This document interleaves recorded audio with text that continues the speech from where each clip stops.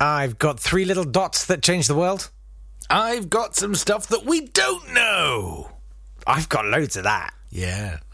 All right.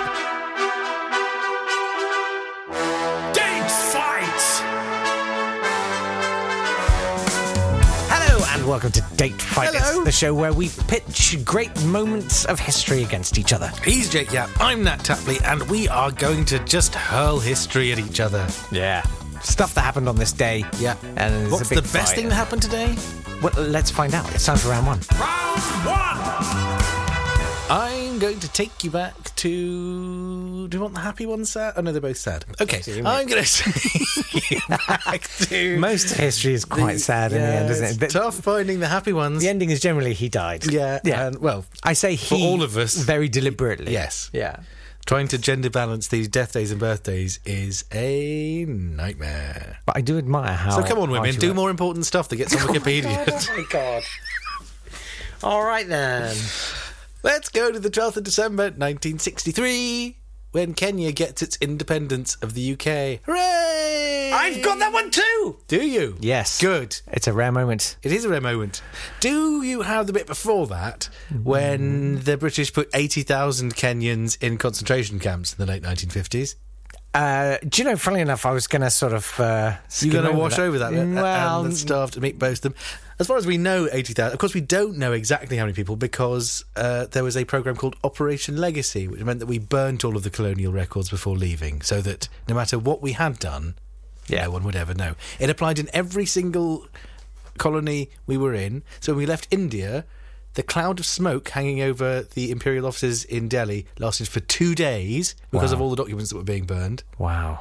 In most of the African colonies, we took them to the deepest part of the ocean and sank the documents so that no one would ever know what the true nature of the British Empire was. It's almost as if we were deeply, deeply ashamed of very atrocities we'd committed. We were very, very proud.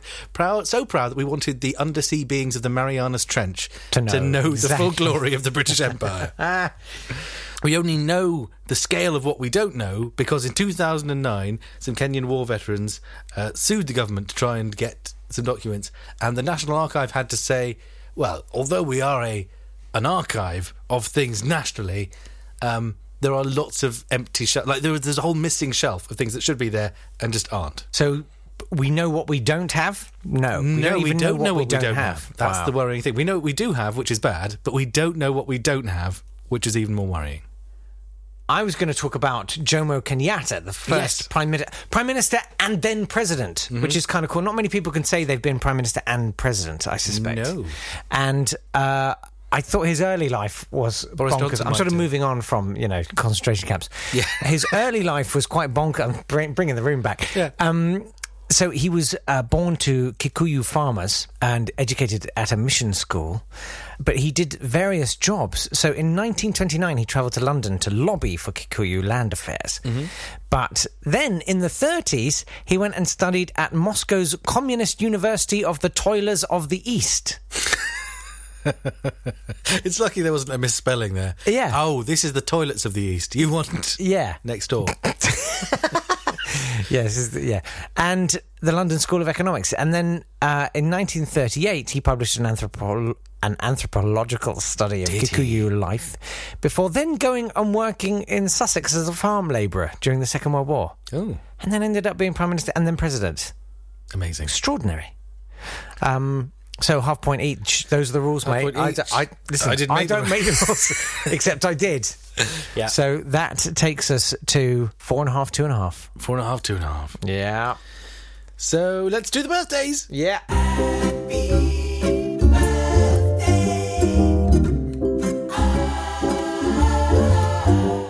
Happy birthday to Sammy Davis Sr. See what you did there. He was a dancer who was also the father of Sammy Davis Jr. Also, happy birthday to his Can sons. I just, sorry to butt in? Butt away. I think Sammy Davis Jr. Yes. I sort of thought he was a bit of a joke. No, he's the best one. But he was incredible. He's America's Bruce Forsyth. No, but I'll take that. I love Bruce Forsyth. No, Bruce Forsyth always compares himself to Sammy Davis Jr. Okay.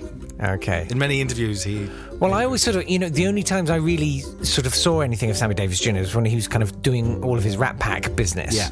And it was all kind of, hey, you crazy cat, with the sort of scripted banter stuff, which was awful. But then I saw Sweet Charity and him do the Rhythm of Life and going... This is amazing. It's really dark and weird and amazing. I always felt like he suffered from being in the shadow of Frank Sinatra and Dean Martin, who were inferior talents as far as I'm concerned. Yeah, and he was dealing with all of the kind of Especially racism. Dean Martin, who really isn't putting much effort. He's phoning a lot of things in before there are even phones. Barely conscious. In fact, I'm coming on to that. But... I suddenly found this new respect for him. And also, he was kind of the only person who kept...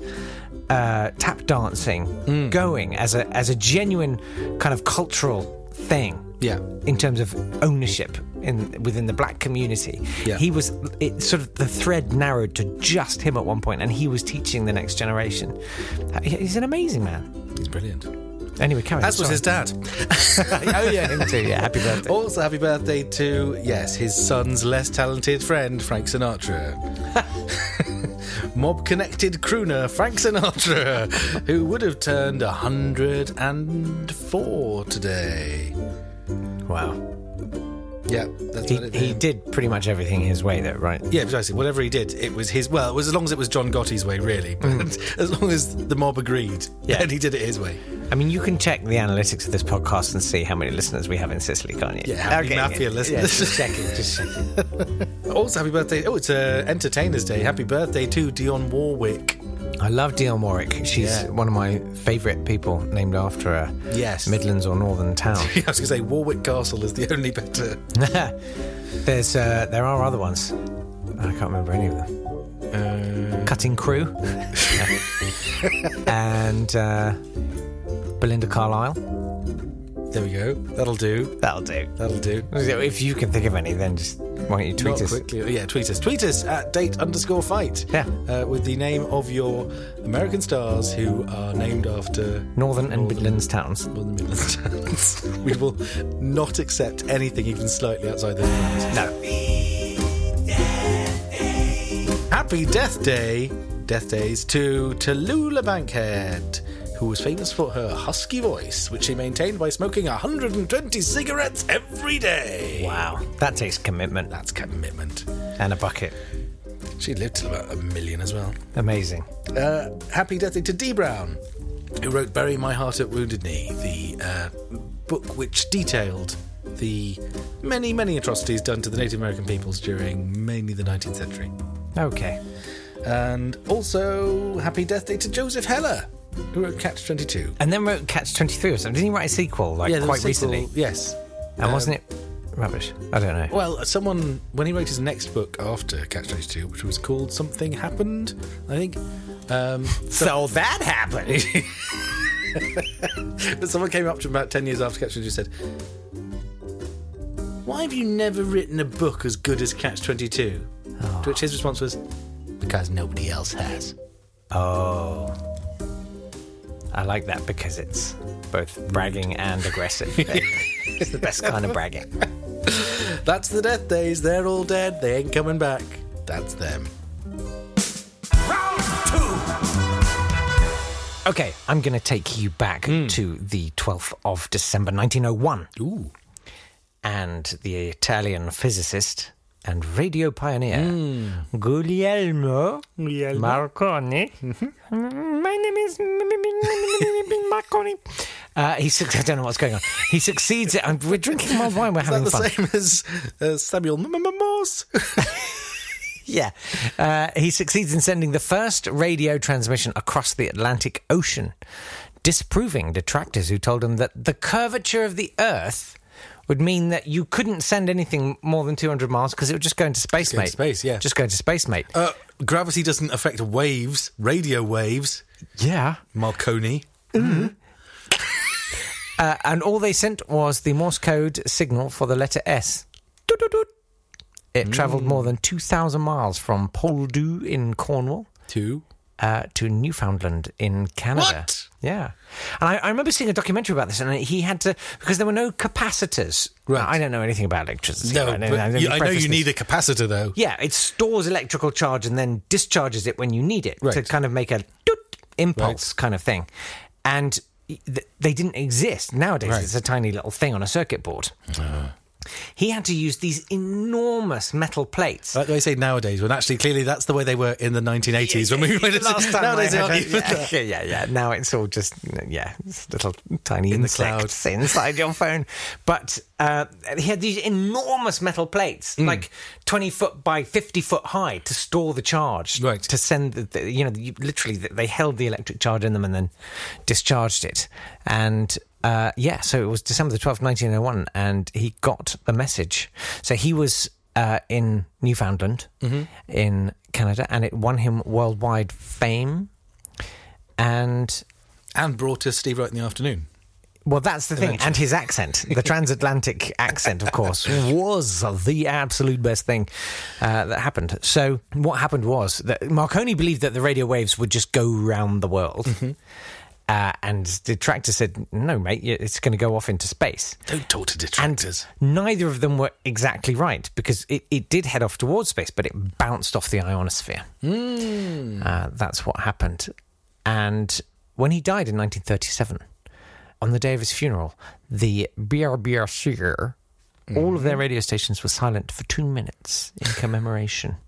Which is sort of ironic. How does anyone know? Yeah, well, it's radio's not working. The guy who was the BBC's awful. Yeah, the guy who's famous for making radio stopped it for 2 minutes. But there's an irony, right? Which is just very briefly to say that what he did there, arguably, was better than almost everything that followed, particularly in the 30s with the BBC. Because you're trying to say it beats whatever I've got. Well, the BBC, radio. Yeah. Then went analogue. What a huge leap they felt it was when they could convey speech. Yeah. But actually, he was doing first DAB. It was digital. Yeah. It was ones and noughts. Exactly. But then we actually took a retrograde step in going into the world of analogue. Yeah, but before we finally came back to that man again rather than deep, deep, deep. And which would you have rathered? Well, go on then. That's true. I'm going to take you to the 12th, all the way back to the 12th of December 2015. Oh, I might even conceivably be able to remember that. I don't know. When humanity signed the Paris Agreement on Climate Change. Did it? It signed it.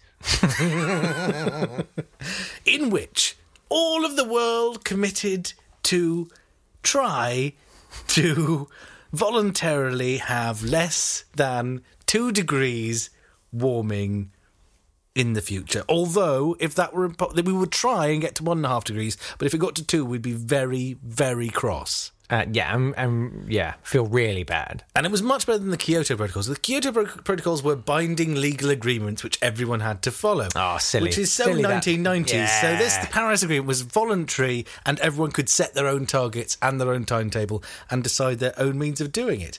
But even that wasn't rubbish enough for Donald Trump, who withdrew even from that in 2017. Beautiful. Beautiful, clean coal. In 2017, they also analysed how well they'd done in the 2 years since the Paris Agreement on climate change and discovered that no industrial nation had implemented any policy or hit any target as a result of it. So that is the Paris Agreement on climate change. The voluntary agreement to stop the end of the world. I feel that's my point then. I think it is your point. Because nothing happened, mine was in no way significant. Amazing. Well, that takes me then to a huge 3.5. But then I'm clawing my way back up there because you're on 4.5. This could happen, mate. I'm quite excited. I'm not. We'll be back for another date fight tomorrow. I do hope you'll join us. Perhaps that's definitely morning coffee and not mulled wine. Definitely, 100% Lord Sugar. See you tomorrow, I hope.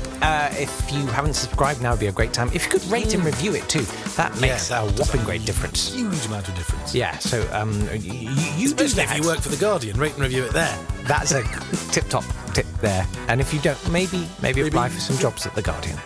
Probably unpaid now. Everything is. Here we are. We'll see you tomorrow. Bye.